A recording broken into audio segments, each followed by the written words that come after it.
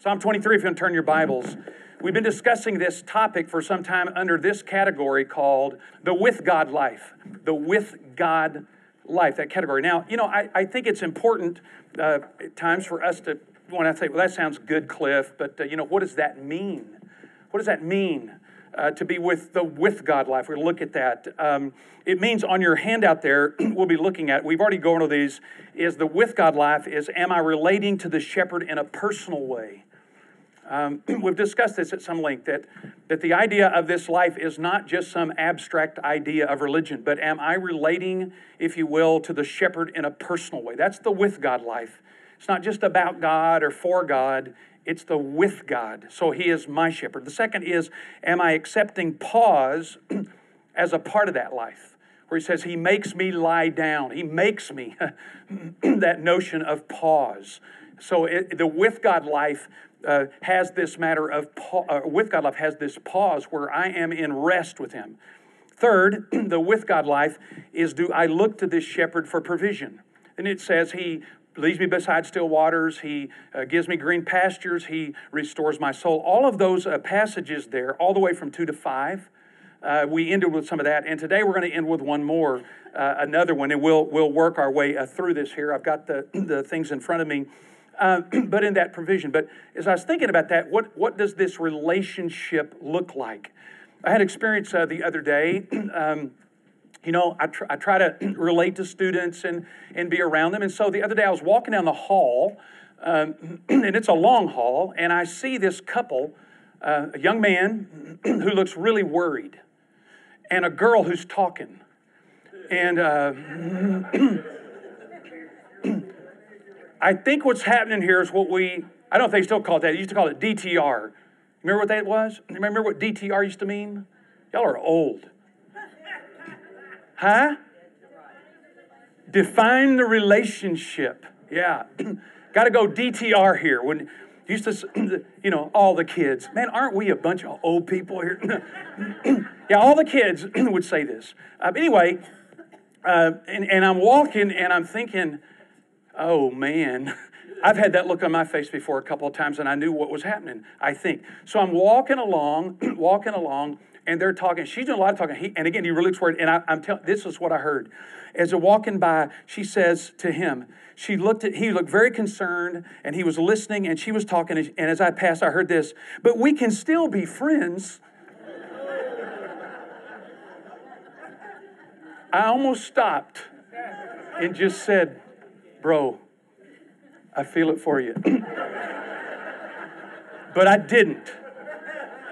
I'm serious. It's just like this long haul. I think, oh, this is not good for this guy. This looks bad. And then when you hear, we're still going to be friends. Oh, man, defining that relationship. Nobody wants that, Nobody wants that. Bear Bryant's talked about, a tie is like kissing your sister. Nobody wants to be friends. So this idea of the with God life, I mean, it's okay to say that. It's the with God life. It sounds religious. It sounds nice. But what does it mean? What does it mean to live with God, to be with him? And so we've looked at that. Now today, what I want to finish up on here is this. I'm way ahead of myself this morning. We ended last time on there, and it's on your outline there, on an overflowing cup. Notice there in Psalm 23, we'll look at that here. I just want to finish up an idea that I had that I wanted to kind of unpack here. Where he says this last one, you prepare a table for me in the presence of my enemies, and you've anointed, I'm in verse 5, you anointed my head with oil. Talked about that. And my cup overflows. And I suggested last week that this imagery here of this, if you will, provision that God provides is that in the ancient world, when a guest kept getting their cup filled and it kept overflowing, it meant a couple of things. One, it meant that they were at a very rich person's house that was very generous. They were literally overflowing the cup with much because they didn't have any scarcity. And that's one thing. Another principle in the ancient world, though, with this has to do with that when the cup kept getting overflowed, it means the host wants you to stay. There's a welcome here. This idea. So when David says here, my cup is overflowing, It's the idea that I'm with someone, God, my shepherd, who is generous, who is wealthy, who has much more than is needed. And that this shepherd, this host, if you will, wants me to stay. And we talked about that some last week, about the idea that some of us at times feel like, well, God kind of puts up with me, but does he really want me to stay? Is he really interested in my fellowship and in my life with him? And I think we all have to just come to grips with that to some extent.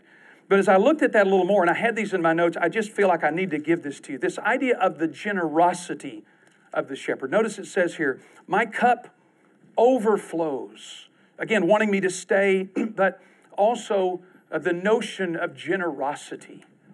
I sometimes think that I've thought, and maybe you've had the same thought, that God's cheap. My dad would use the word, my dad has said several words that I do not know exactly what they mean, but I know not to get with them. My dad would say, now listen, don't be chintzy. I don't know what that means. It means cheap somehow, but But the idea of that sometimes we think that God is chintzy or cheap, or he's not generous. He's not overflowing to us. And I don't know that everybody feels that way, but at times people feel that way or wonder about that. And so as my mind was working through this and thinking, my cup overflows, that I have more than that, I thought there's about 3 or 4 verses I want to give you to just remind you of how generous God is. How generous he is in his deal. Now, these are all in the New Testament, so if you want to turn to your table of contents, let's begin, and we'll go forward here. Go to Ephesians chapter 3. Go to your table of contents. That's right, that's in the front of the Bible. I just want to look here, 11:14. That's where it is in my Bible. Ephesians, we'll take our time to get there, 11:14. Ephesians chapter 3. Long passage here, but I want to just draw your attention to this. That this with God life is a generous God. Someone who is generous, if you will, almost, I don't like to use this word, but almost wastefully generous. Almost wastefully generous. When it says here in these words, and Paul is writing this great prayer in chapter 3, but here's the end of it that I want to bring. It's in 3:20. 3:20 says this, now to him who is able to do far more abundantly and beyond all that we can ask or think, according to the power that works within us. To him be glory in the church and in Christ Jesus to all generations forever and ever. Notice that. Notice the generosity of God. What is he able to do? Exceedingly, abundantly. Paul is stacking words up here. In New American Standard, ESV, these words are exceedingly, abundantly, what? More than you can ask or even imagine or think. Think about this. Now to him who is able to do exceedingly abundantly more than you can even ask or think. A guy in our chapel the other day made this statement, there are things that are not happening because nobody's asking. There are things that are happening just because people don't ask. And I thought, wow, I need to think about this for a minute. Are there things that I've, in my small thinking of God being chintzy or God being not generous, to think, I don't even ask about that. I don't know. I just, as I'm thinking about this, my cup overflows. I want to think about this. I want to remember this, that God is able to do exceedingly, abundantly, above all that I can ask or think. That's how generous he is. And notice it's by the power that works where? In us. Look at that. This is not just some cosmic notion, God out there in the universe. He's in us. It's by the power, dunamis is the word there, dynamite, the dynamite, the power that's within us. Who's that? The power of the Holy Spirit. This generous God. And so I'm asking myself in this time in my life, and I'm asking myself, have I just kind of dialed it down too much? Because I don't think God's that generous. We were talking after class last week a little bit, a friend of mine, and made the statement. I think this gets even to the point when we, at least it's been in the back of my head, in my mind. And I don't want you to live in my mind. It's a scary place. Please don't go there.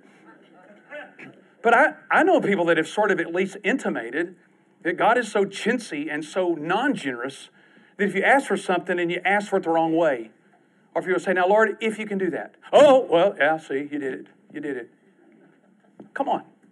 I mean, God is generous. Our cup overflows. Now, watch this. So you're in Ephesians, right? Go backwards. I forgot. Go backwards a couple of books to Romans. You knew we'd get to Romans somehow, right? Romans 8. Romans 8. Paul's working through the new life, and it's called New Life in the Spirit, Romans 8. And he says this in verse 31. What then shall we say to these things? Now, these things he's talking about, the universe is groaning and struggling, and we are too. He says, for we don't know how to pray as we ought. Anybody got an amen here? Yeah, we don't know how to pray as we ought, but the Holy Spirit intercedes for us with groanings and words that can't be made. What shall we say then to these things? If God is for us, who then is against us? Watch this. He who did not spare his own son, but delivered him over for us all, how will he not also with him freely give us a few things? Huh? All. Notice the word all there. He will give us all things. Now, this obviously has in the context of Scripture, I saw an Alfa Romero the other day I was praying about. And I've asked Jesus and Santa Claus. I'm covering all the bases. I'm not risking this one. Send a letter to Santa Claus, asking Jesus, anybody else to ask? I'll ask.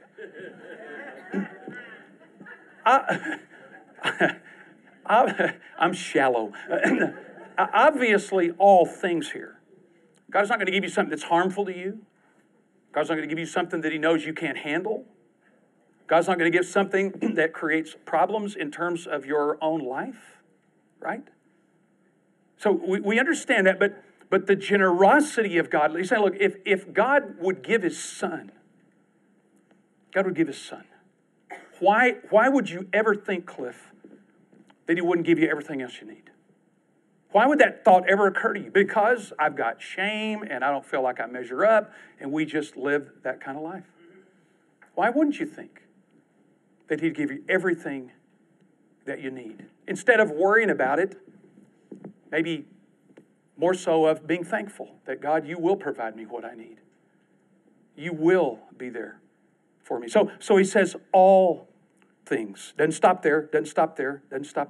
So he says you'll give us all things. Now go to 1 Timothy. You can go to the right or you can go to your table of contents.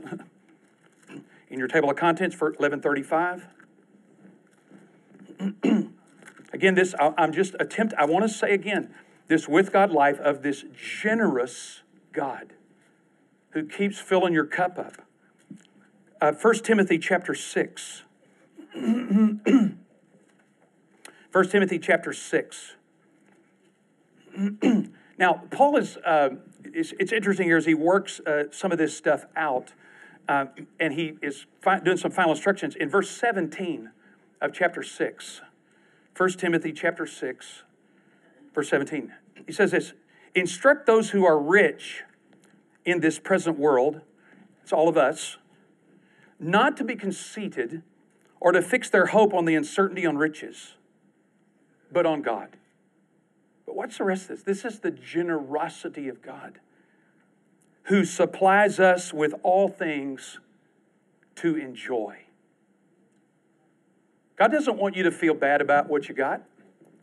He wants two things. One, don't fix your hope on it. See it there?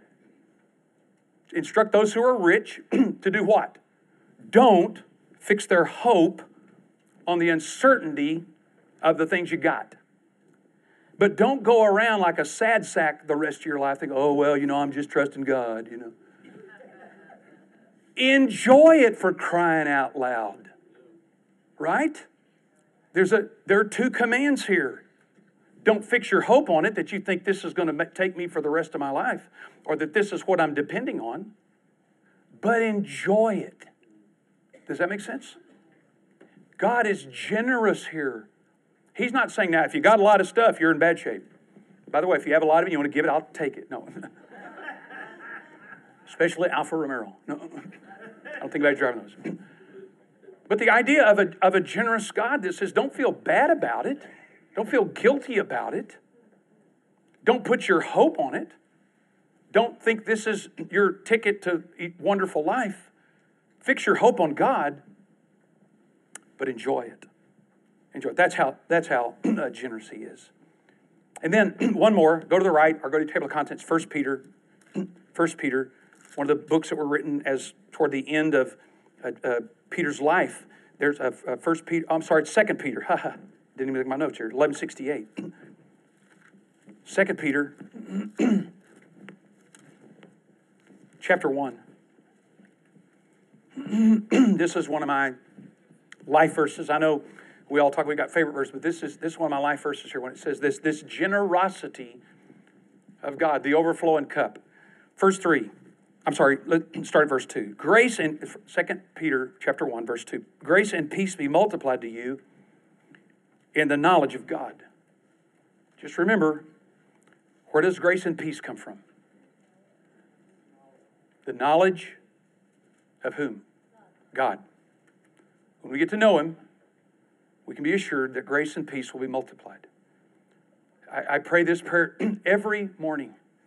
And I'm an old guy, and it just comes from a line in a play that I've told you before.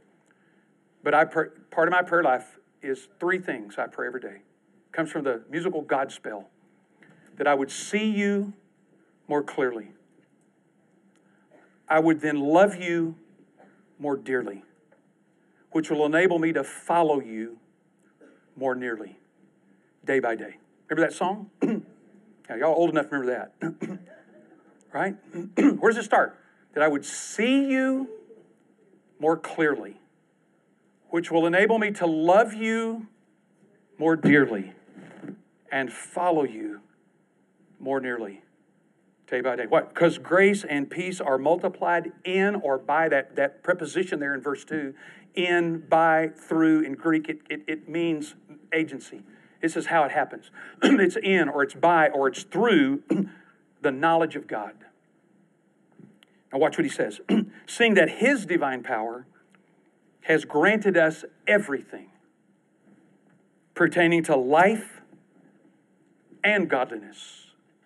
I love this. I mean, God is not just concerned about you being godly. He's not just concerned about you being a good guy or saintly. He wants you to know what you need for life, He's got it. I've always been amazed that, the Scripture teaches us how to get along with other people. Friendships, relationships. The Bible tells us how to have an influence in life, how to handle our money, what to do with our life.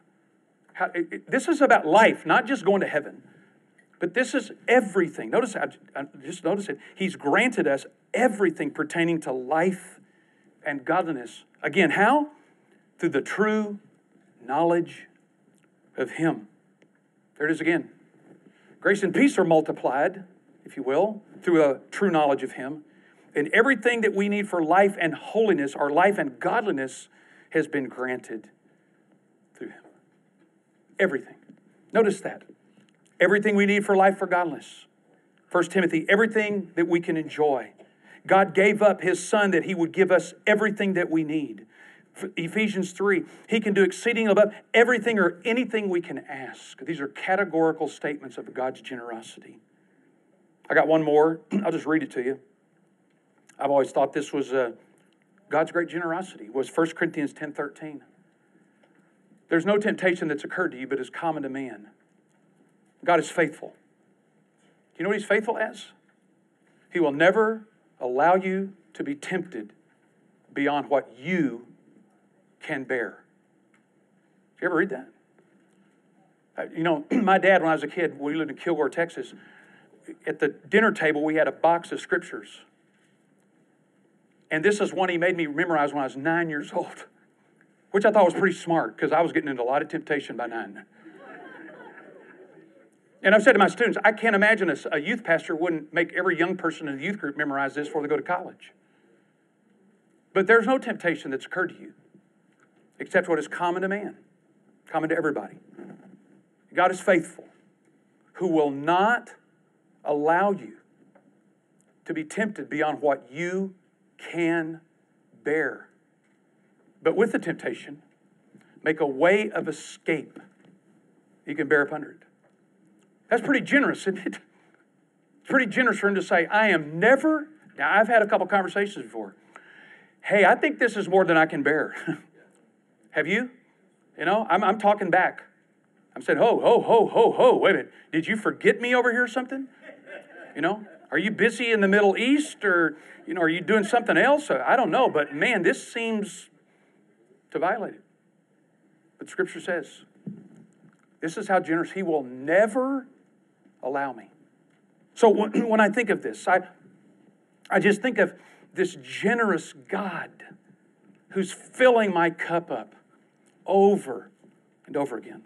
I just feel like I have to. So here's what I ask you to do. I don't have this on your outline. It's in some of my notes here or some of my stuff somewhere. I don't know. Could be in my head. Who knows? That's a scary place to be.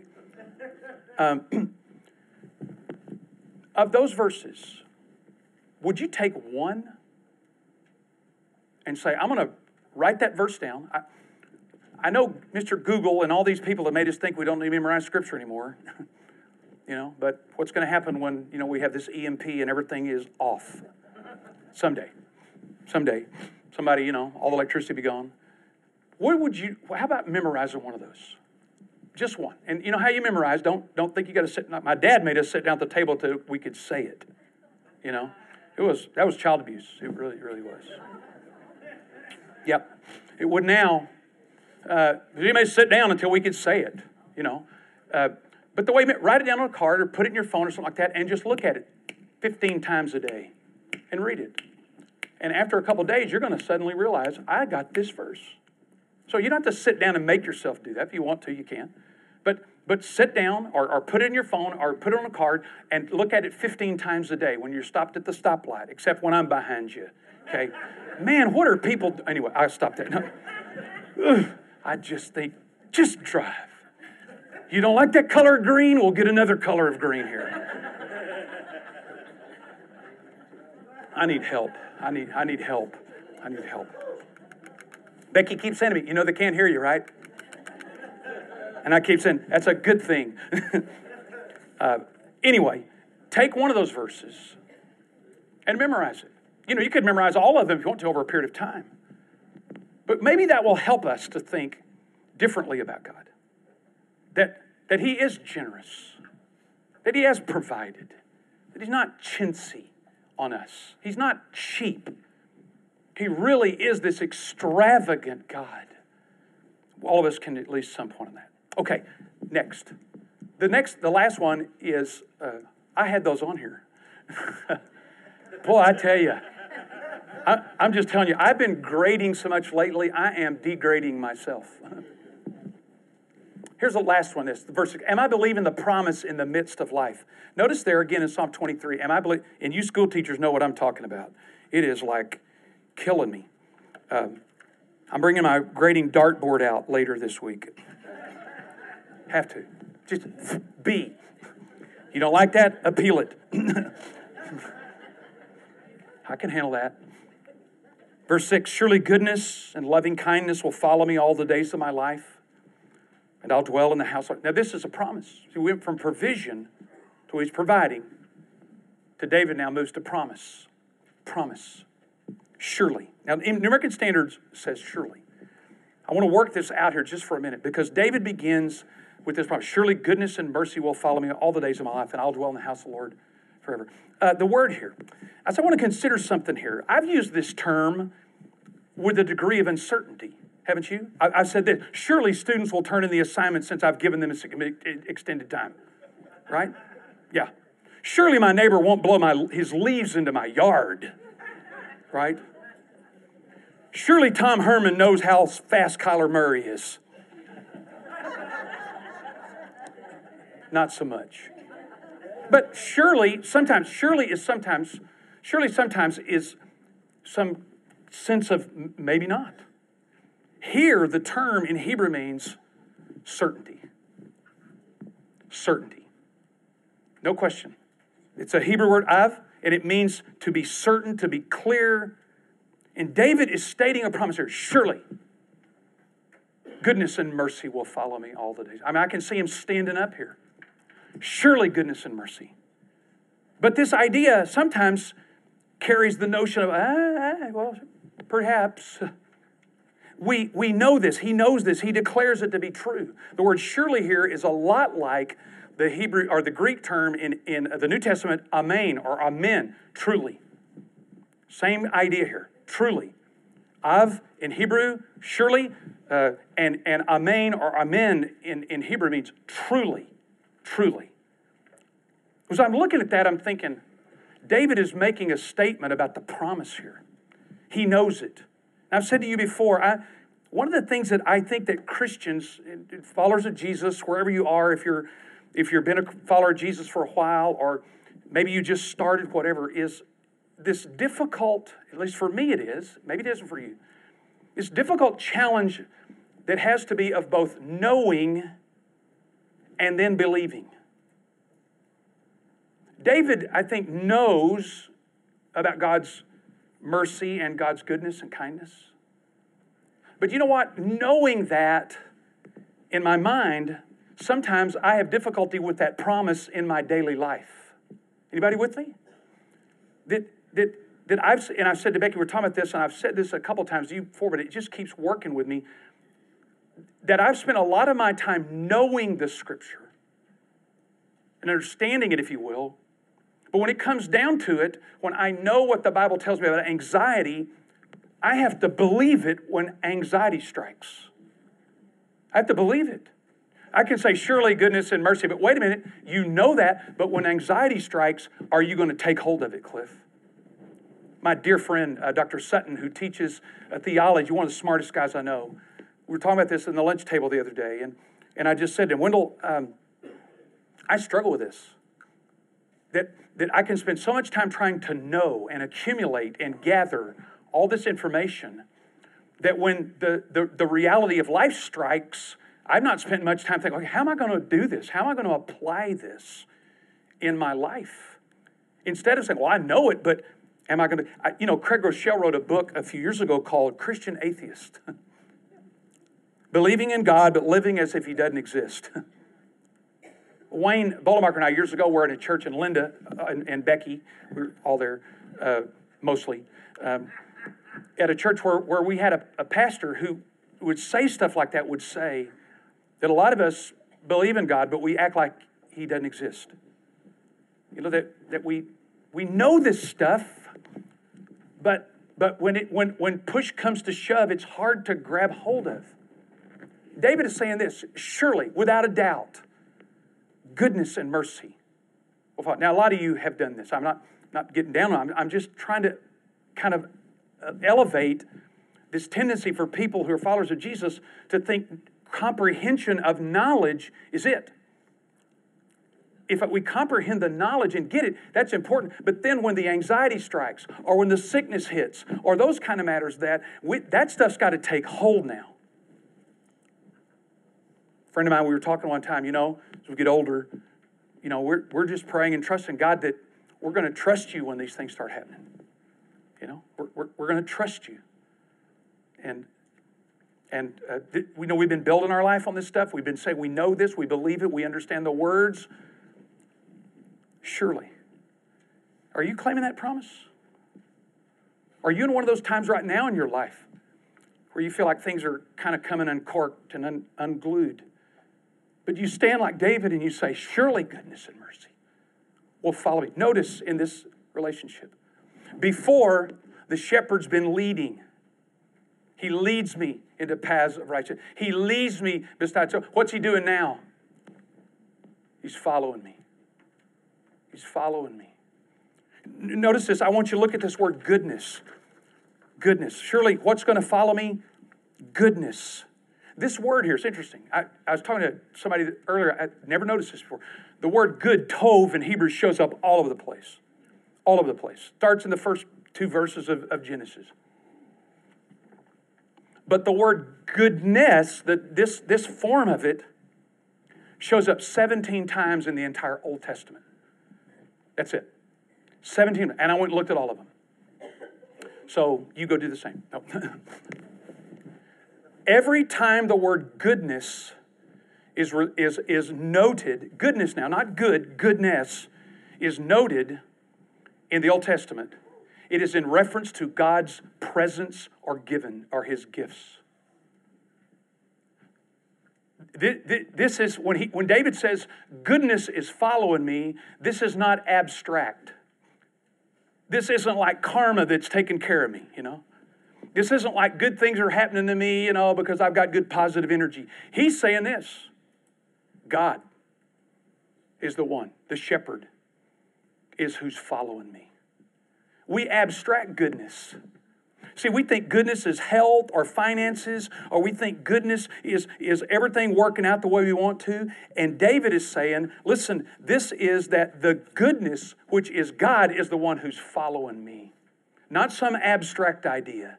Not some generalized understanding. It is God. In fact, remember, whenever Moses said to God in the Old Testament, in Exodus somewhere. Yeah, Exodus 33 said, show me your glory. Remember? That kovod, that idea. Show me your glory, your greatness. It means heavy. It means substantive. Show me your glory. Show me your glory. You know what God says to him? I'm going to cause all of my goodness to pass by you. Go read it. Exodus, not right now. Exodus 33:19. When he says, Lord, show me your glory. And he says, I'm going to have all of my goodness pass by you. God's glory is his goodness. There's nobody like the Lord. There's nobody as generous as the Lord. There's nobody as good as the Lord. There's nobody that is inherently love like the Lord. David is saying, goodness is going to follow me. Yesterday, I got a text. We have this thing called Neighborhood. It's an app thing, and so we're all connected, which is sometimes not good. Anyway, I got an app, or I got a noticed urgent. So I looked at that. Becky's out walking the dog. I'm eating a donut, and it's a typical Saturday morning at the Sanders house. And it said urgent. There were 2 dogs that were running loose that were dangerous. And Becky's out, and I bought her a stick. She won't carry it. If some of y'all would talk to her about this, to whack. So I called her and I said, "Where are you?" She said, "Well, I'm over on this street." And I said, "There are 2 dogs that are loose in our neighborhood that are posing some danger. I'm coming there." So I get in the car and run around, and there's her and Buddy, and I get behind her and I said, "You just keep walking."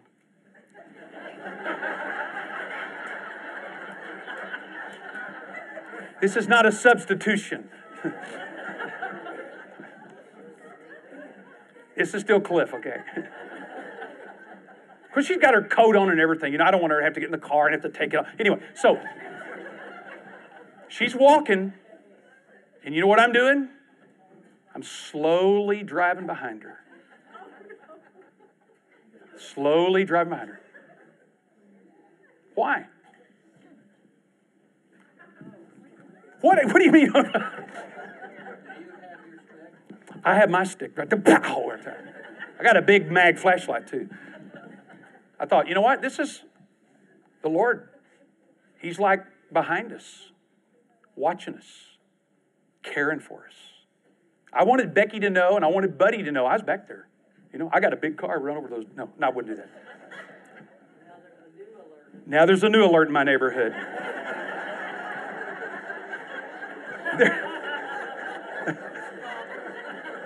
Just luckily it's not a van. It's an old van slow driving through the neighborhood. Yeah. Y'all are bad. Okay, good night, everybody. Whew, we're not finishing today. There's a fascinating idea here, though, that David is not being abstract about goodness. He's not being abstract about some force or karma. He's saying God, the goodness that is related to God, follows along behind me. I've often been interested in Isaiah 30. You write this down, Isaiah 30, verse 19. In Isaiah 30, when God is speaking through Isaiah to the people, he says, when you're going, it says that you go read it later. He said, you'll hear the voice behind you. You got to go read that. He says, when I restore you to the land, when I've given you the bread of adversity and you've had the water of suffering, but when I bring you back to the land, you'll hear the voice, follow it. It's behind you. You know, that's an interesting idea. That we have the assurance that God's mercy and grace and kindness follows us. One other thing real quick. It says mercy. The goodness and mercy will follow me. This is another interesting term. There's a term in the Bible for love. It's ahav. But this word, mercy, is the word of long suffering or loving kindness. It's a Hebrew word, chesed. It's C-H-E-S-E-D, chesed. And it means this, covenant love. Covenant love. It's the love in sickness and in health. It's the love for richer and poor. It's covenant kind of love. It isn't just your garden variety, run-of-the-mill love. Nothing wrong with that. But this is a specific term that David says, goodness and hesed is going to follow me. How long? All the days of my life. I want to end with this. Well, write down here what you would, is Lamentations 3:23. Your mercies are new. Your chesed is new every morning. Great is thy faithfulness, O God. That God's mercy, God's covenant love, it's not the kind of love that if you don't do something, he's upset. You just leave you. This is the kind of covenant love of sticking with the person. I thought of these lines from this song. You may have heard this of Henry Martin, who wrote this. He says, "O love that will not let me go, I rest my weary soul in thee. I give thee back the life I owe, that in thine ocean depths it flows, may richer, fuller be. O light that followest all my way, I yield my flickering torch to thee. My heart restores its borrowed ray, that in thy sunshine blaze its day may brighter, fairer be. O joy that seekest me through pain, I cannot close my heart to thee. I trace the rainbow through the rain and feel the promise is not vain, that morn shall tearless be." Those great words, "O love that will not let me go." Is that the kind of God we serve, the kind of shepherd that we know? The kind of one that, one of the newer songs, it says, he wrestles with the sinner. He wrestles with the sinner. Our notions of chesed, of this long-suffering love, are too limited. That this God is too quick in our mind, where the Bible says he's long-suffering with loving kindness. So this is what I ask you to do this week. Whatever goodness you think happens to you, would you get it out of the abstract and think of it in terms as the presence of God in your life? Get it out of the, oh, it's good to get a present, or it's good. This is an expression or extension of the good nature of God. Don't abstract it, bring it personal. And second, on this idea of covenant love, mercy. Maybe repeat that line this week. "Oh, love that will not let me go." That's the kind of love that we experience when we open our hearts to allow him in. Let's pray. Lord Jesus, You're so much better than we've ever imagined. You're so much more than we ever imagined. So would you help us in this day and time where so much is contractual and transactional in relationships and people, to see that you're generous and that you're following us wherever we go. And may we live in the joy and the wonder that we pray in the strong name of Jesus. Amen. Amen.